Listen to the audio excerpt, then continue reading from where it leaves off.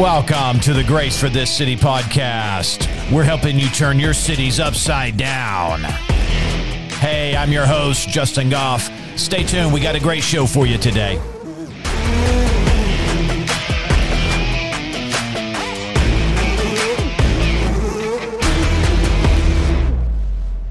All right. Good morning, everybody. Thank you for tuning into the podcast. You know what this is. This is the Grace for This City podcast. And hey, we're giving you scriptural motivations and strategies so you can get out there and get some stuff done for Jesus and turn them cities upside down. Hallelujah.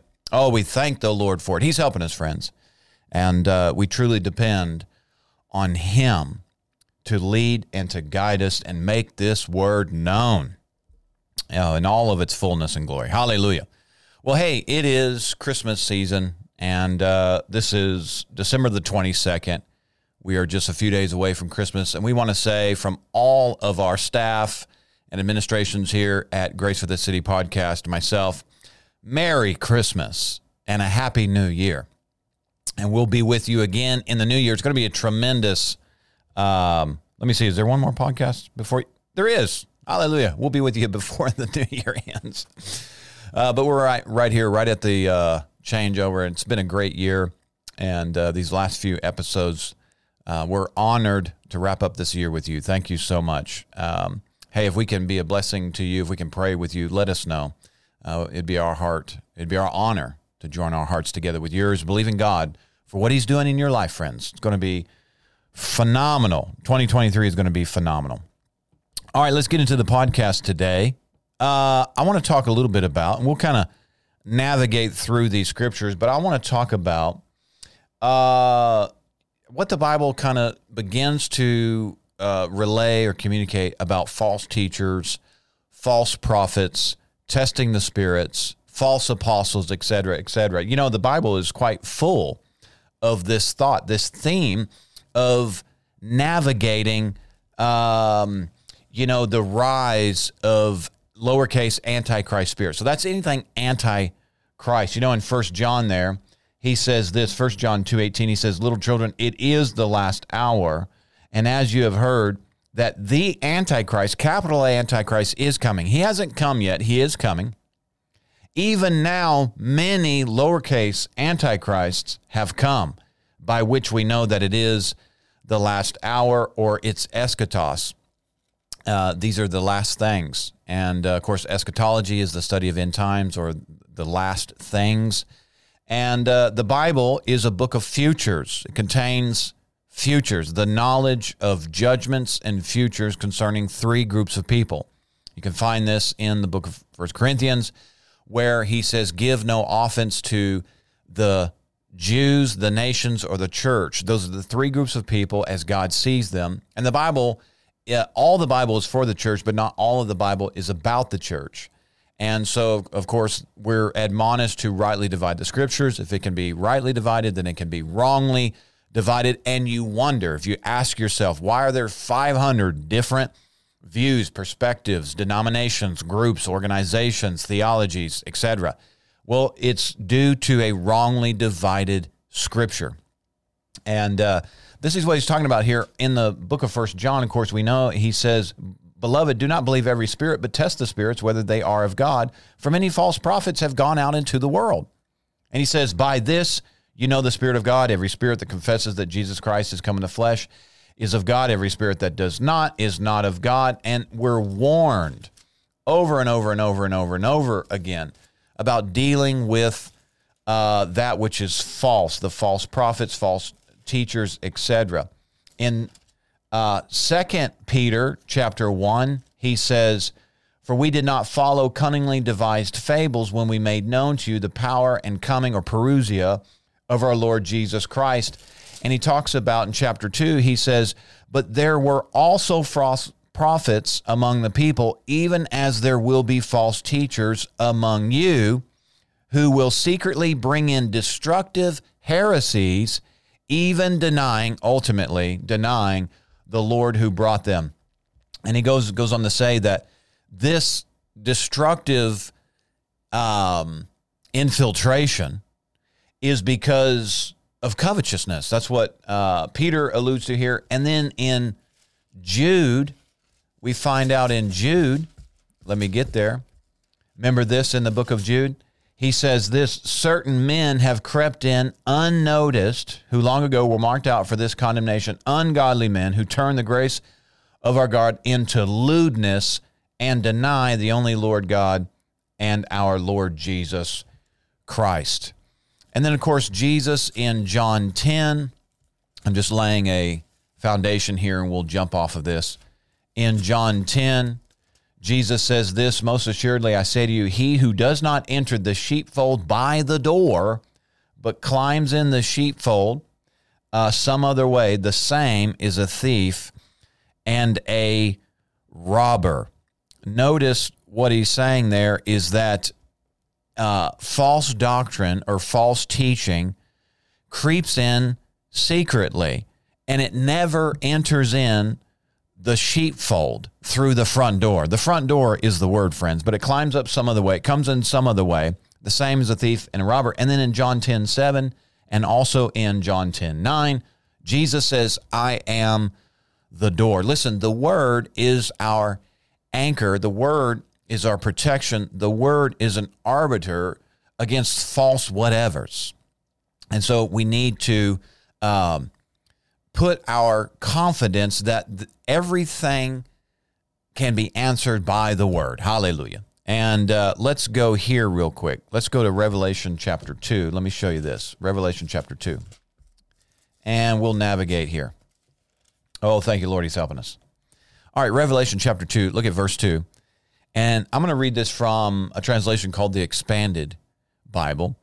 And he says this. He says, I know what you do. I know your works, how you work hard and you never give up. You persevere and you endure. He says, I know that you do not put up with the false teachings of evil people, evildoers, or evil. You have tested those who say they are apostles, but really are not, and you found that they are liars. Now, this is a powerful verse here. Let me read it to you from like the New King James. It says, I know your works, your labor, your patience, and that you cannot bear those who are evil. And you have tested those who say they are apostles and are not, and have found them liars.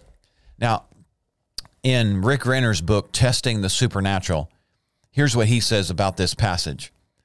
He says, it became clear that the church at Ephesus was the primary spiritual leader in Asia. The church also attracted a wide range of so-called God-sent people who attempted to gain notoriety by trying out their new doctrines and revelations in Ephesus. If one could, quote, make it in Ephesus and receive that church's endorsement, the door was then open for them to all of Asia. As a result, false apostles were constantly descending on the city. However, the Ephesians leadership and congregation had no tolerance for those people who tried to infiltrate the church with hidden and selfish motives. The Ephesian believers understood their church's pivotal role in the entire region.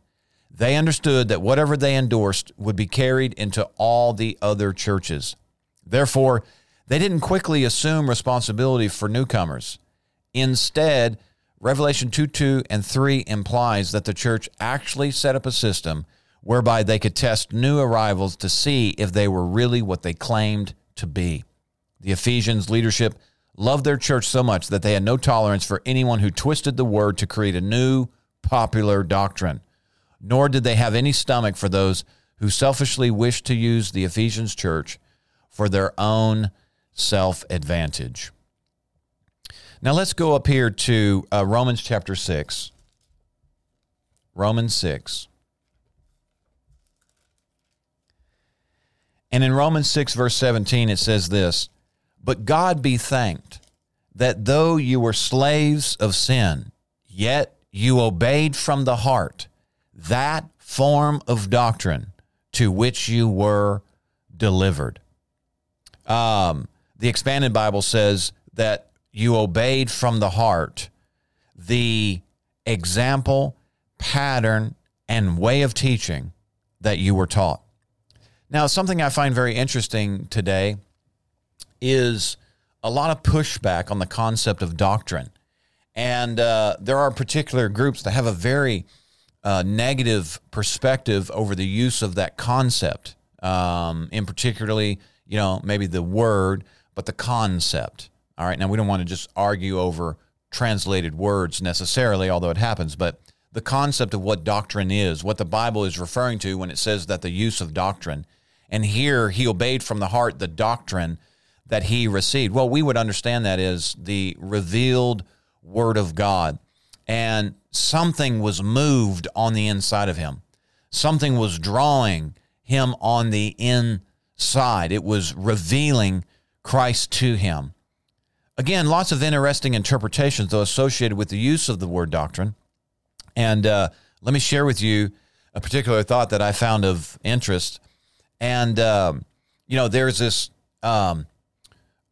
approach to the Bible that makes the Bible what they call progressive. Like, this truth is progressive. People are even saying that the Bible is progressive in nature, that truth is multidimensional and progressive in nature. Well, let me pause right there and say, that's kind of the problem that we're having right now. If you have a very conservative perspective on, let's say, the Constitution of the United States, and you understand that there are strategies against our constitutional republic, and the argument that is used against the kind of a literal and definitive interpretation of the Constitution is that, well, the Constitution is living, and therefore it is changing. Another way of saying that is that, well, this may have been a truth at one time, but we have progressed, and now this truth has taken on another dimension. Well, one of the, it doesn't take a rocket science to recognize that one of the main enemies against what the United States has established would be something like cultural Marxism. And Marxism would inject chaotic ideas that are designed to confront traditionally held values, such as marriage between one man and one woman. Well, a society's bedrock is founded, in particularly ours and our Constitution, is founded on a bedrock of solid biblical concept and ideas.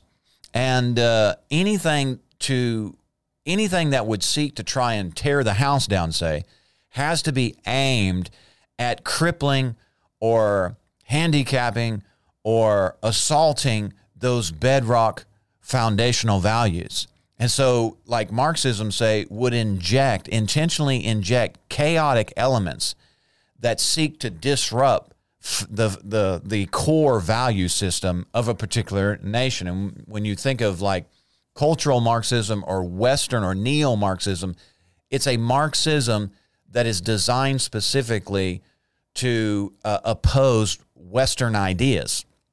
And so if we look at that, maybe some people haven't considered the similarities here, but if you take that and then you say, well, all these arguments against the Bible, that truth is progressive, meaning it may have been truth in one time, but that truth is no longer relevant for today. There's a new truth that's relevant for today.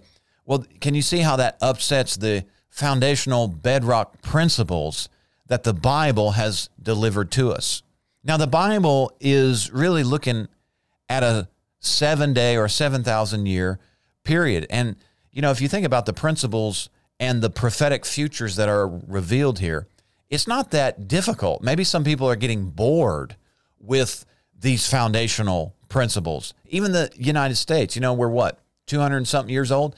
Like, are we already bored with these foundational principles that have already proven to create a thriving society?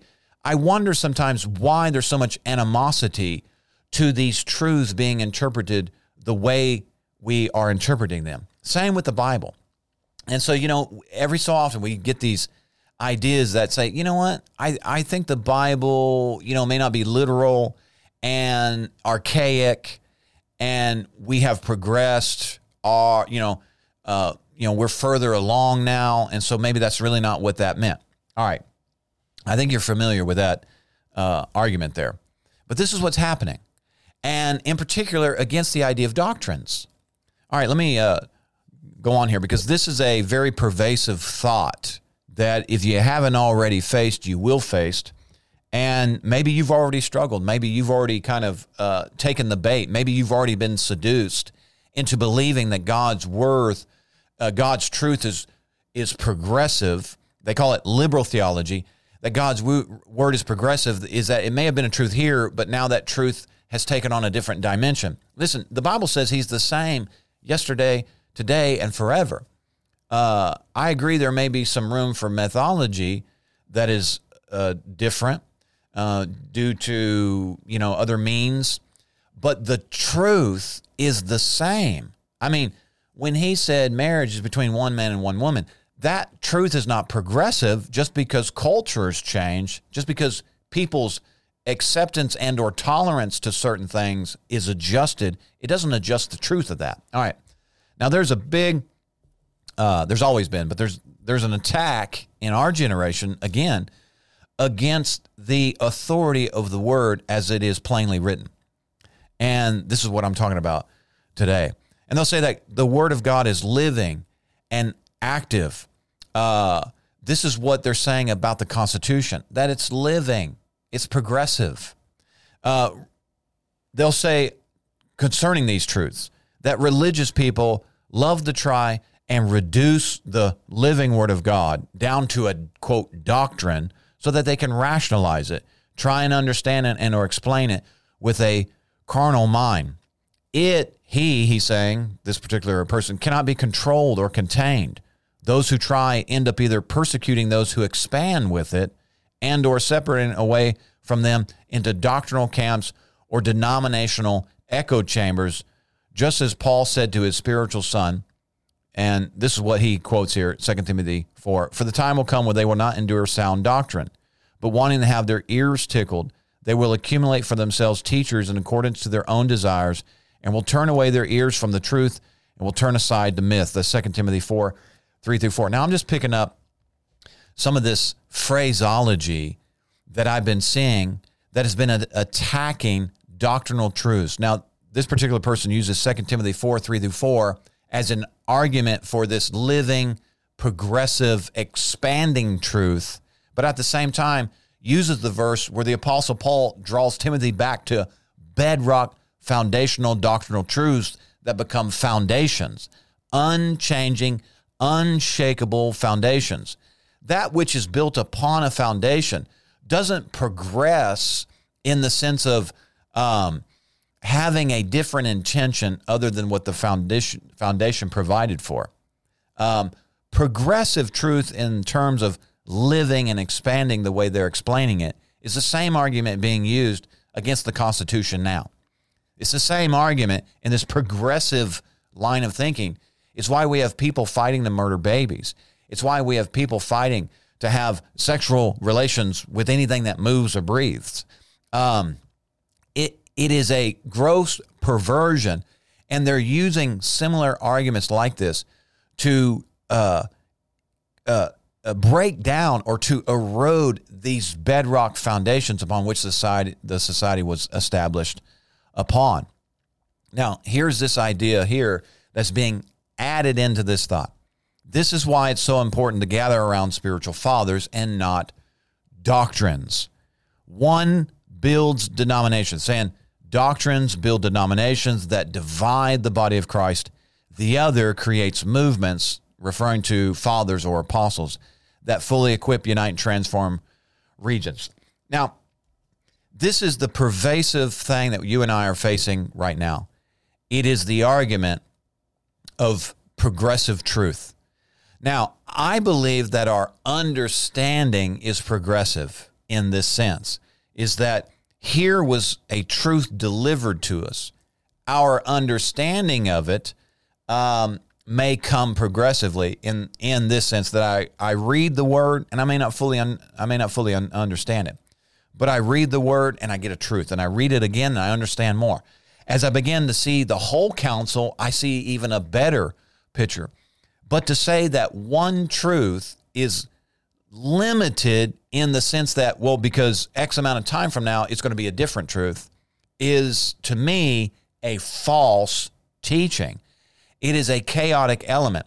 We can easily get to that conclusion when you look at, in particularly, like I said, how like Marxism, communism, how that strategy has prevailed in different parts of our history, and even the attack against our own nation in recent time, how that thought of progressive truth can creep in and bring a lot of confusion and chaos. And what it does is it's designed specifically to target a bedrock truth or a foundational value in order to cause a shaking to that established society, whatever is built upon that foundation.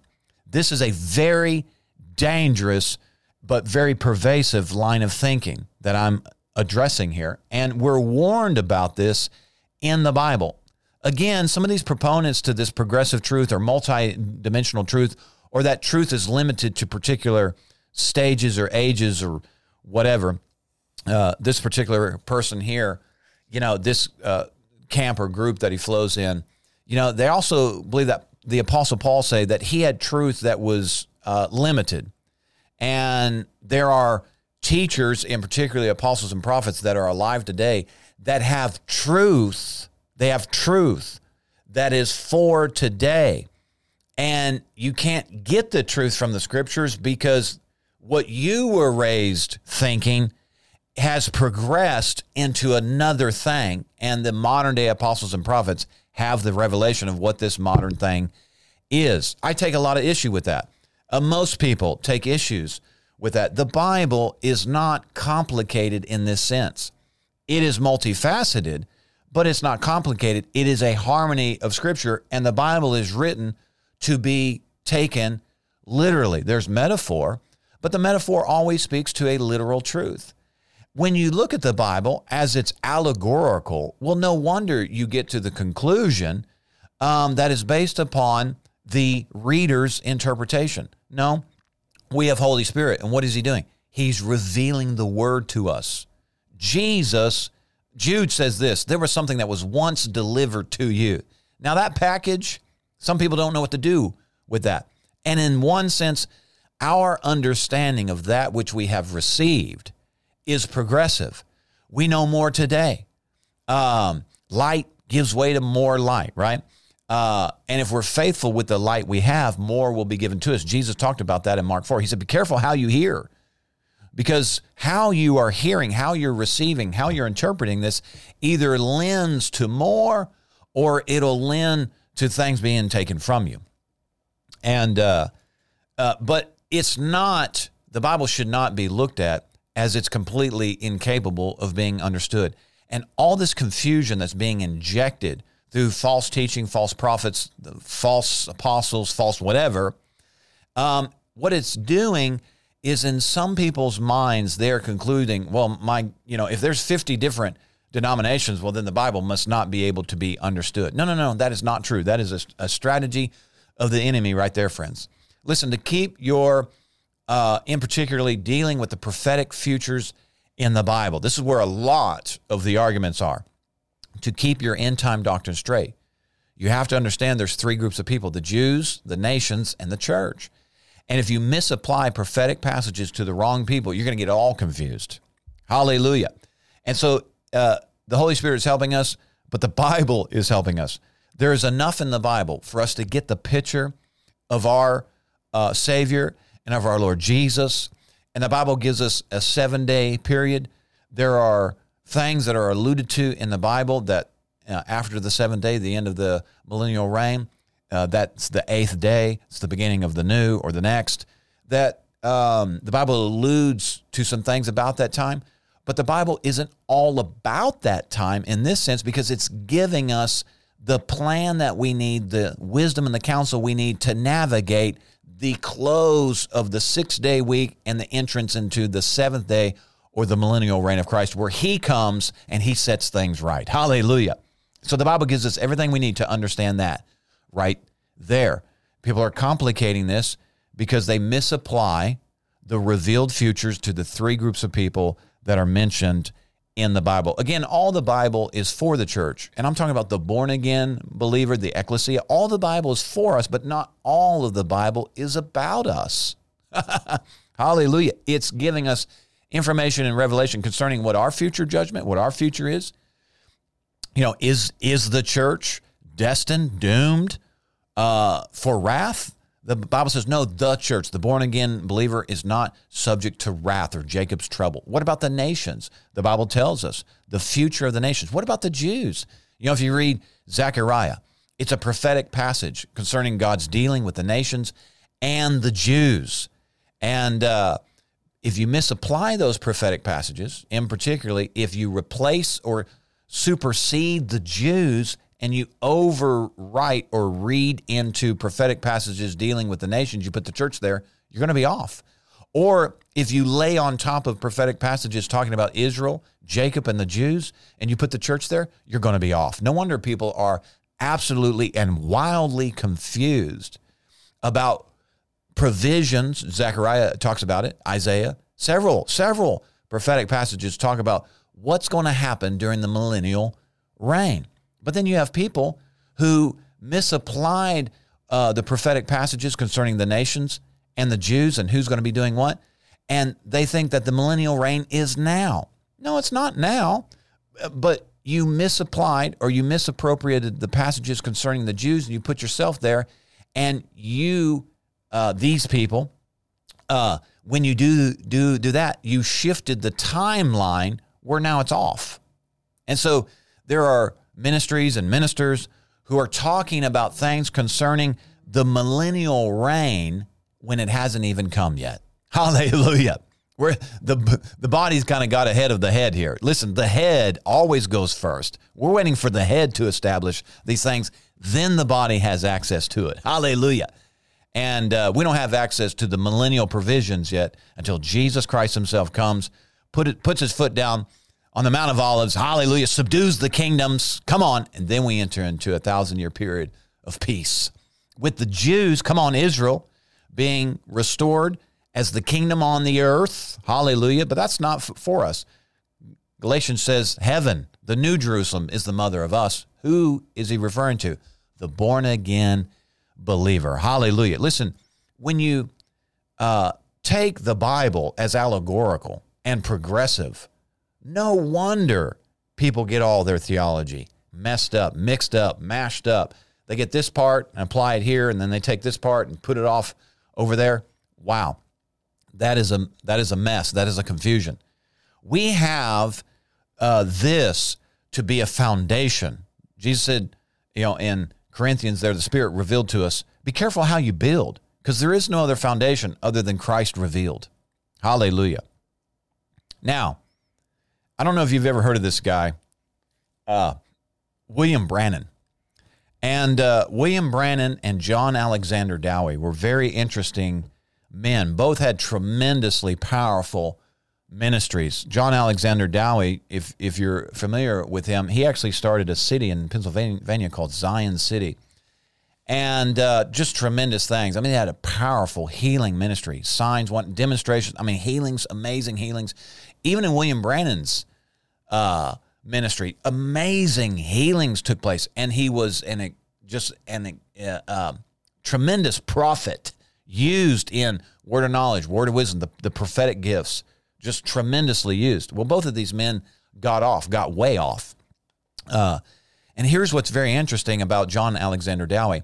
There was a particular meeting that was held. There were 6 pastors there, and I don't know, a handful or more of doctors present. And there was a woman that had this massive cancerous tumor growing on the outside of her face.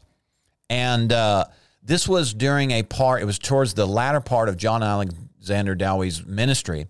And he got off claiming that he was Elijah, a modern day in the flesh, like a reincarnate Elijah.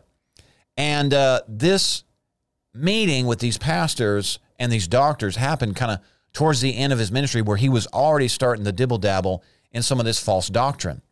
And anyways, there was a man there by the name of P.C. Nelson. He was one of the 6 pastors that was present.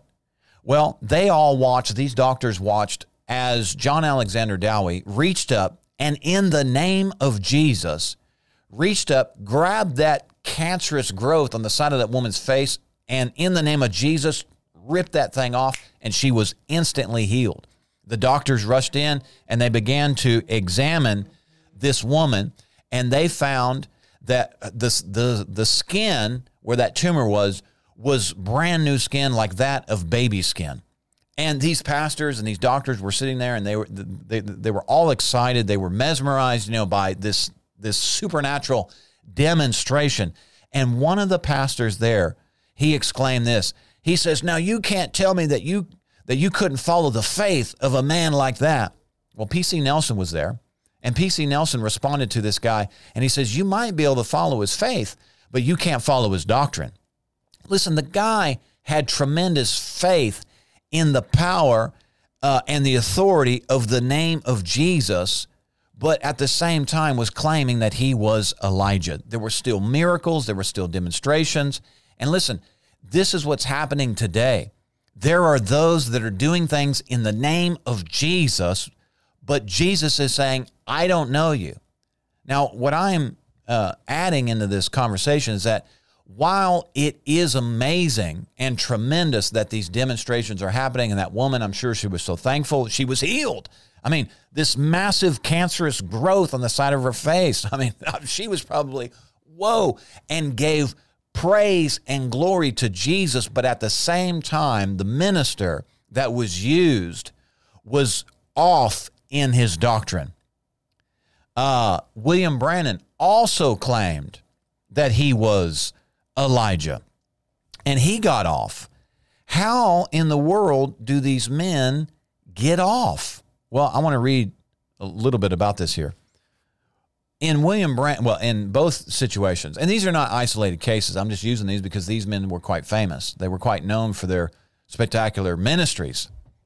But William Branham got way out there. One reason is he didn't divide the scriptures properly. The Bible tells us to study to show ourselves approved, a workman that's not ashamed, able to rightly divide. If a scripture can be rightly divided, it can be wrongly divided. And we also know from Timothy that doctrine is important. Doctrine is able to do what? What does he say? All scripture is given by inspiration of God and is able to do what? It's able to do what? It's able to correct. It's able to refute false doctrine. It's able to instruct in righteousness so that the man of God may be complete, thoroughly equipped for every good work. Notice all scripture is profitable for doctrine. Now, if you look at that passage in context, you go back up to verse 13. He says, "Evil men and impostors will grow worse and worse, deceiving and being deceived." And then you go down to verse 16, and the Spirit's saying this is why doctrine is important. Why? Because deceivers will increase. Evil men and seducers. You look at chapter 3 there, 2 Timothy chapter 3, and you look up a little further, and we find that there are people, they have a form of godliness but deny its power, and they creep in on gullible people. That's what it says, gullible people. Well, if you don't know how to rightly divide the scriptures, you kind of leave yourself up for being taken advantage of, especially with cunningly devised fables, strategies, teachings, concepts that are designed to attack bedrock foundations. But if you're not able to sift through these or test the spirit or recognize or know the difference between the spirit of truth and the spirit of error, that's how these false teachings and false doctrines creep in secretly over time and subvert. Verse 13, 2 Timothy 3:13, "Evil men and impostors will grow worse. They'll continue to deceive and be deceived themselves." Verse 14, "But you must continue in the things which you have learned and been assured of, knowing from whom you have learned them, and that from childhood," watch this, "you have known the holy scriptures, which are able to make you wise for salvation through faith, which is in Jesus Christ."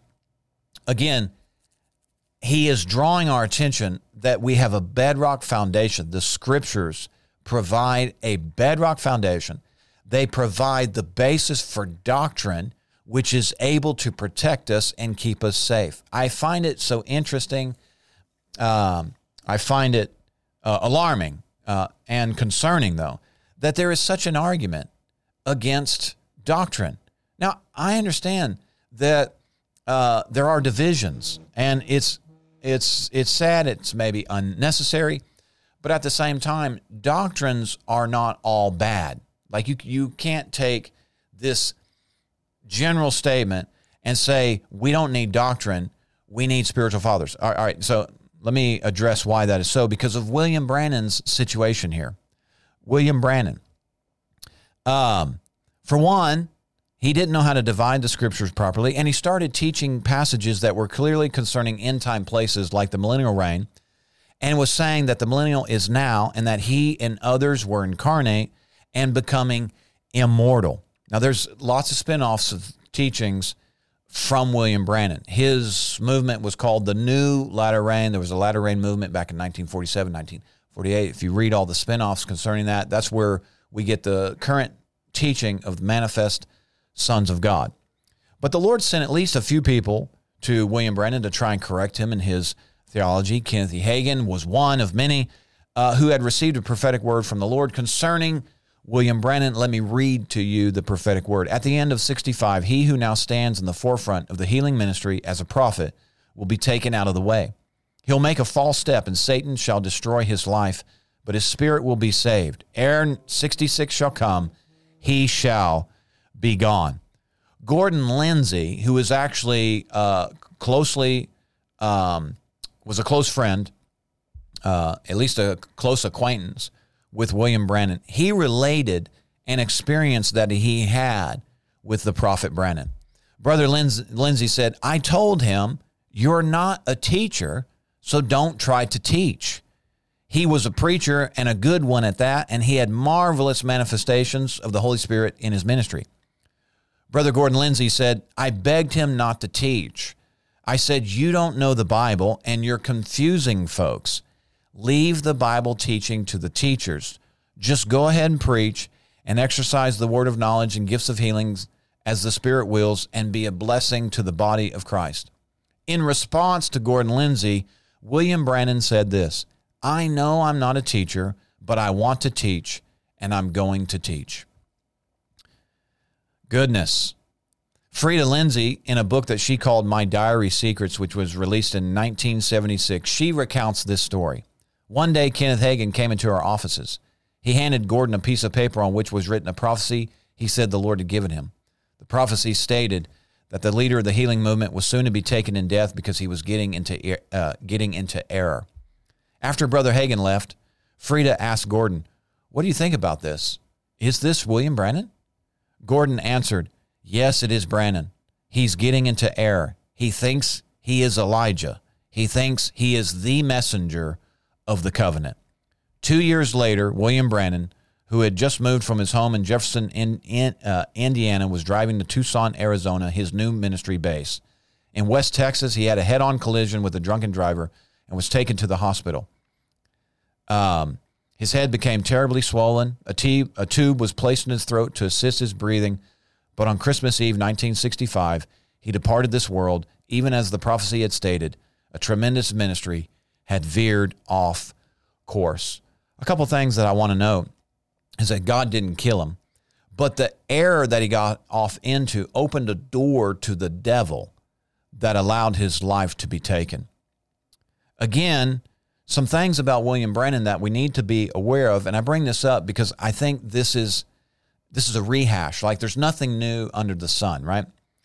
William Brannon believed that the fivefold office of prophet in particular had superiority to the other offices. Listen, there's a rehash of this movement going on right now. It's called the Apostles and Prophets movement. I mean, maybe they're known by other things. But one of the dangers that's concerning is the elevation of their authority over all other offices or over anything or anybody in general. William Brannon had this same paradigm. He entertained the concept that his words had such significant authority and weight that they were to be considered equal to Bible doctrine. We're saying, how do men get off into error like that? Well, this is one way. When you think that your understanding or your revelations or whatever spirit is communicating to you, William Branham talked about an angel that would tell him things. We don't know. Did he not know how to test the spirits? I don't know. Were there other beings, other spiritual encounters that he had that was giving him revelation, insight, and understanding? I don't know. But at some point, he began to think that whatever he was saying by inspiration was equal to or greater than traditional Bible authority. What is that? That's called a progressive truth.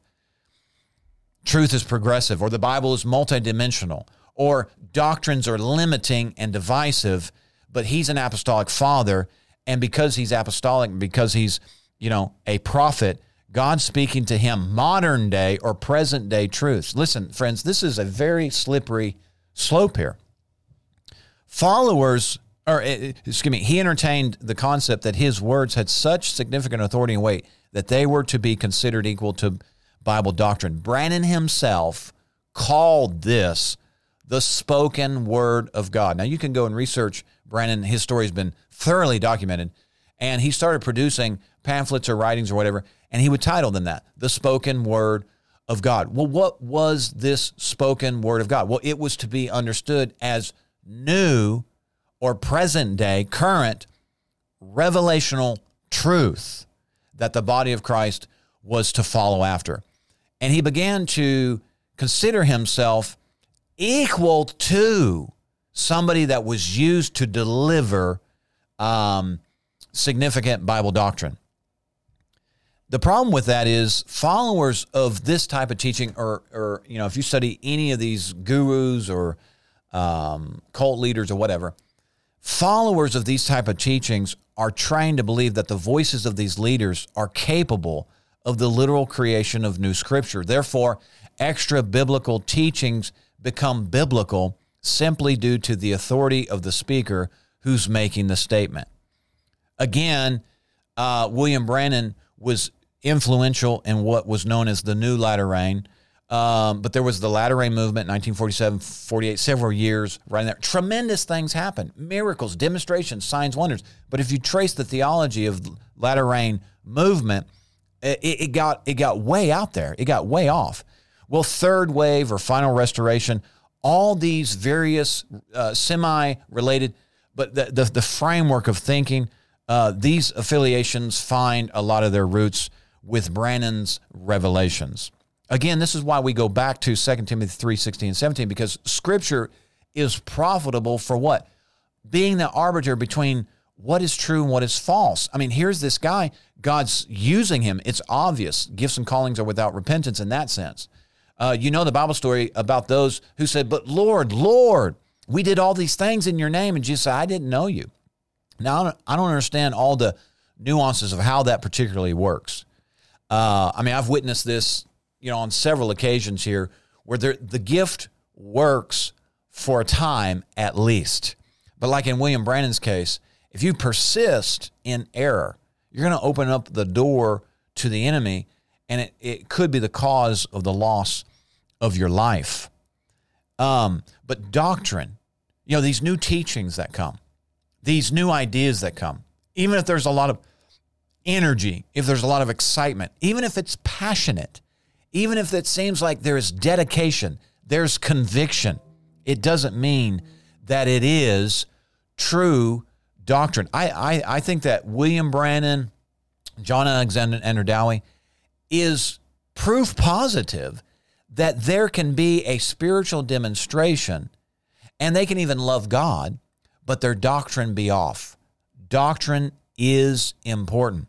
Now, I want to push back a little bit because this is such a fine line here of touting apostles, modern day apostles and modern day prophets as the ones that we should gather around to be the arbiter of Scripture. No. We need to gather around the Word. Hello. How many thousands, tens of thousands of people gathered around the prophet Branham? And people were hearing things going, wait a second, man, I can't find that in the Bible. Like there's no harmony of that concept here. Like he's saying things, but whoa, I don't know if that makes sense.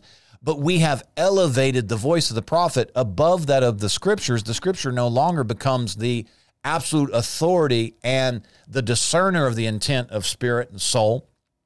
And we've elevated these voices. Friends, this is nothing new. This is nothing new. In fact, the very fact that there's even an argument over the place that the word has in our life, to me, is such a glaring, obvious truth that something is amiss here, that we're even arguing that is the Bible relevant, or is it progressive, or is it not? I mean, it says what it says. And if you can't force fit this new revelation you have, maybe the new revelation you have isn't supposed to fit. Hallelujah. But then again, that's the seduction that we're facing, because they're saying, well, sure, it doesn't fit. So, but the Bible is no longer relevant for today. You see this pervasive thinking. Where does it end? Where does it stop? I don't know if it will stop, but you and I are navigating it. 1 John 5, 7, and 8 says, there are three witnesses in heaven, the Father, the Word, and the Spirit, and these three are one. And there are three witnesses on the earth, the Spirit, the water, and the blood. And these three agreed. They're in unison. Their testimony coincides. Nothing the Word says will contradict the Spirit. Nothing the Spirit says will contradict the Word. Again, false doctrine and teachings, they creep in secretly. They don't come in through the front door of Jesus. They can't come through the front door of the Word. They have to creep in some other way, and that's the seductive nature of these types of things. Listen, Hebrews 4:12 says this, for God's word is alive and working, powerful, effective, and sharper than a double-edged sword. It cuts all the way into us, where the soul and the spirit are joined to the center of our joints and bones, penetrating until it divides even the soul and spirit, joints and marrow, and it judges and discerns the thoughts, the ideas, the feelings, the attitudes, and the intentions of our heart. Listen, we have Holy Ghost, and he's revealing the word to us.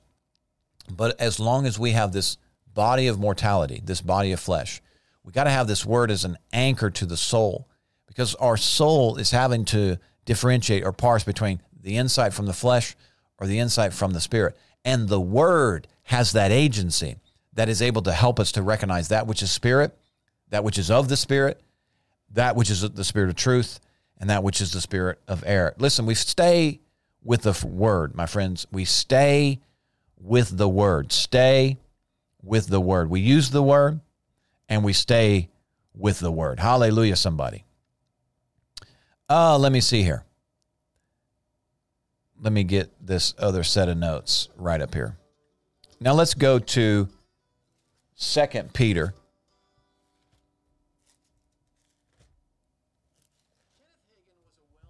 Whoop, I started something here. There we go. Let's go to 2 Peter. And 2 Peter chapter 1. Now it says, verse 16, for we did not follow cunningly devised fables when we made known to you the power and coming of our Lord Jesus Christ, but were eyewitnesses of his majesty. And so we have the prophetic word confirmed, verse 19, which you do well to heed as a light that shines in a dark place until the day dawns and the morning star rises. In your hearts, knowing this first, that no prophecy of Scripture is of any private interpretation. Verse 21, for prophecy never came by the will of man, but holy men of God spoke as they were moved by the Holy Spirit. Now, I want to touch on this in the last couple minutes that we have here of the podcast, because there are a lot of confusing ideas concerning end things. And I want to give you this because it's very simple. It's very plain. Here Peter is writing, and he's saying in verse 16 through 19. Now you have to understand that they had just witnessed the transfiguration where Elijah and Moses appeared with Jesus. And this is what Peter is referring to. He's saying that event, the transfiguration, he says it confirmed the prophetic word. The Greek word that is used here is the prophetikos. Prophetikos is referring to the writings of the prophets. We're talking about what you and I know as the Old Testament. And he's saying that this transfiguration where he saw Elijah and Moses, he's saying that right there. He said that the writings of the prophets is a sure witness. There was something about that event that took place with Jesus, Moses, and Elijah. Peter comes out of that moment and he says, wow, what the prophets foretold is sure. It is a confirmed word. And this is what he says. He says, you will do good to heed that and to keep that. Why? Because it will be a light that shines in a dark place. He said, you can trust the propheticos. You can trust the light that is shining in the writings of the prophets concerning Jesus, end time events. Come on, the millennial reign, what's happening with the nations, the Jews, etc. There's some of that information in the New Testament. But Peter's saying that is a confirmed, sure word. And he says that light, if you ever wind up in a dark place or you're not sure what's going to happen, he says, look back to the light that's in the writings of the prophets, the propheticos. Okay? He says, in your heart, know this, that no prophecy of Scripture is of any private interpretation. Now, he's setting the stage because in chapter 2, he begins to write to them, false prophets, false teachers.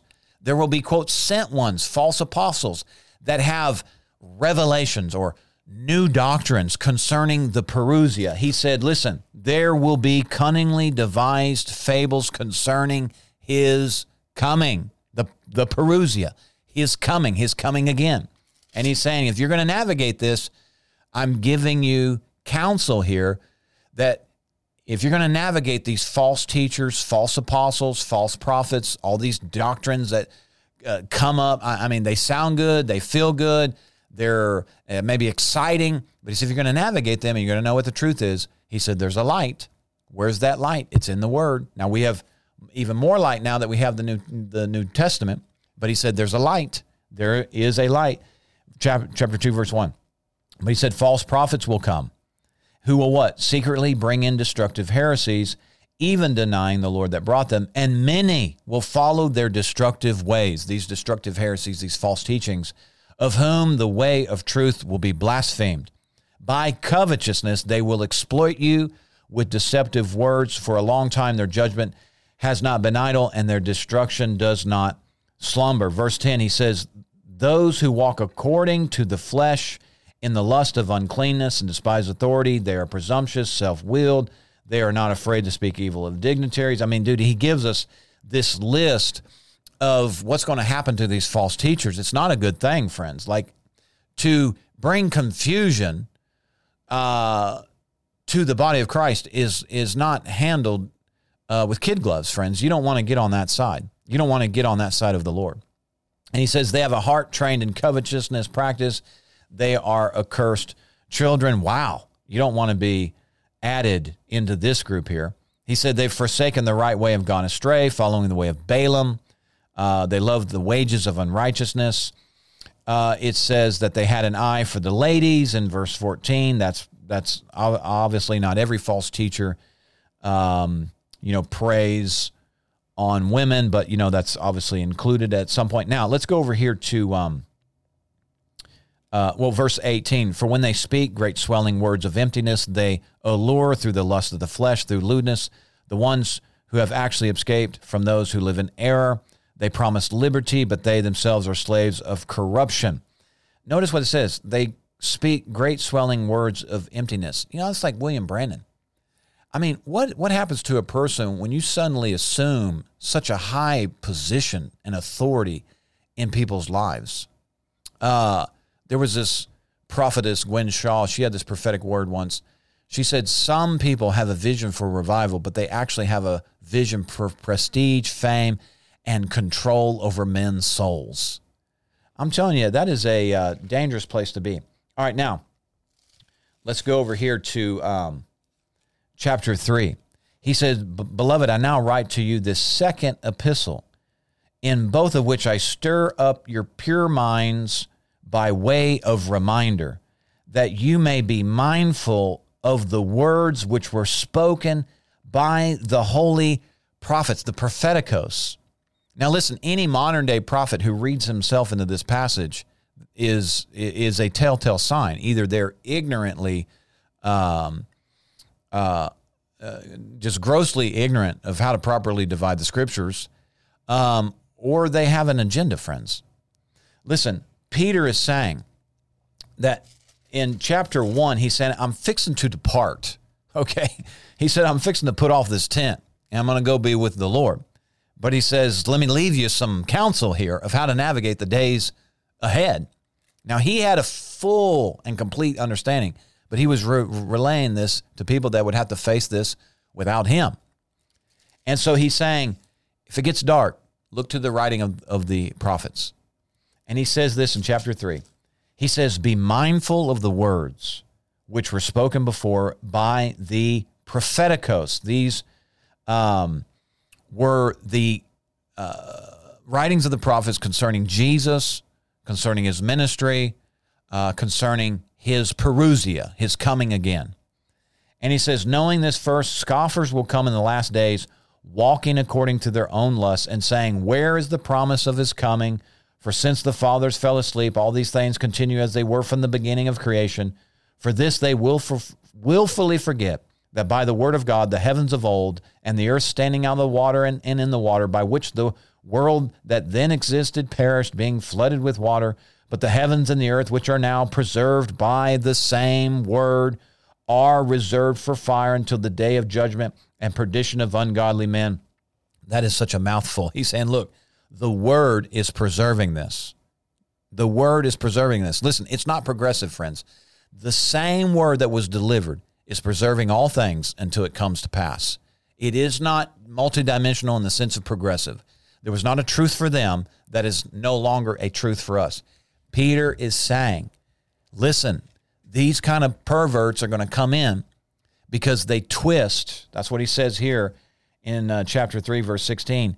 He said there were some hard things, and people come in and twist it as they do the rest of scriptures because they're untaught and unstable, and they twist it as they do other things.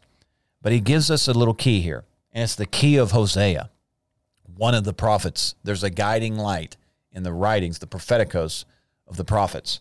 He said, beloved, do not forget this one thing. Remember, he's saying if it gets dark and all these false teachers come in with all these doctrines of end times, he's saying, don't give ear to these fables, even if they're very cunningly devised or finely crafted. He said, let me give you something that you will need in order to navigate these false teachers, false prophets, false apostles.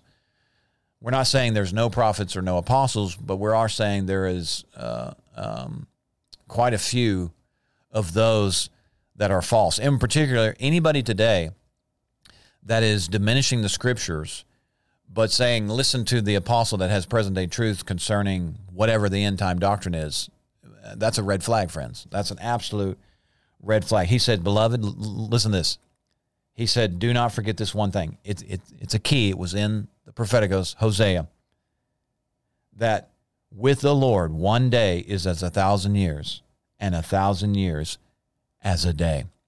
He's assuring them Jesus, according to the writings of the prophets, will return as they foretold. Now, you may get on here a few days, but he says, remember this, one day is as 1,000 years, and 1,000 years as one day. Now, you and I are 2,000 years beyond that. We're in the last 2 days of the 6-day work week. And listen, there's all kinds of end-time doctrines that are refuting that. But listen, very basic, simple, childlike understanding, rendering of the scriptures, unless you confuse it with allegory, everything we need is right there in the Bible, friends. Hallelujah. And Peter took time to almost spend an entire chapter's worth of counsel and wisdom warning us against destructive heresies concerning Jesus' parousia. All right, we're out of time, but I hope you got something out of that. Listen, oh, we love you. Jesus loves you. Stay with the word, friends. Stay with the word. Watch out for these teachers that draw unnecessary attention to themselves. Here's what the Bible says. A man, and particularly one that labors in word and in doctrine, one that labors among you, is worthy of double honor. But that's it. Anything over double honor, friend, is idolatry. Anything that gets over double honor. If any man, any woman requires more than double honor, oh, hello, somebody, false something or other, and maybe it can be salvaged. Maybe it's just their gross ignorance of the scriptures. But I'm telling you, love of the world, love of the flesh, or lust of the flesh, lust of the eyes, the pride of life, covetousness, little ego, little too much ego, thinking that what they say is equal to the Bible. These are just things that we need to be aware of, friends. Test the spirits. One of the ways you can test the spirits, of course, in 1 John, but also in James. James chapter 3. How do you test a ministry or a minister? You test the wisdom. Where's it coming from? Notice it says it's first. Go study James 3. It's another way to test. It's another way to test. You find out what the motive is. You find out what the motive is. Oh, friends, we love you. Hallelujah.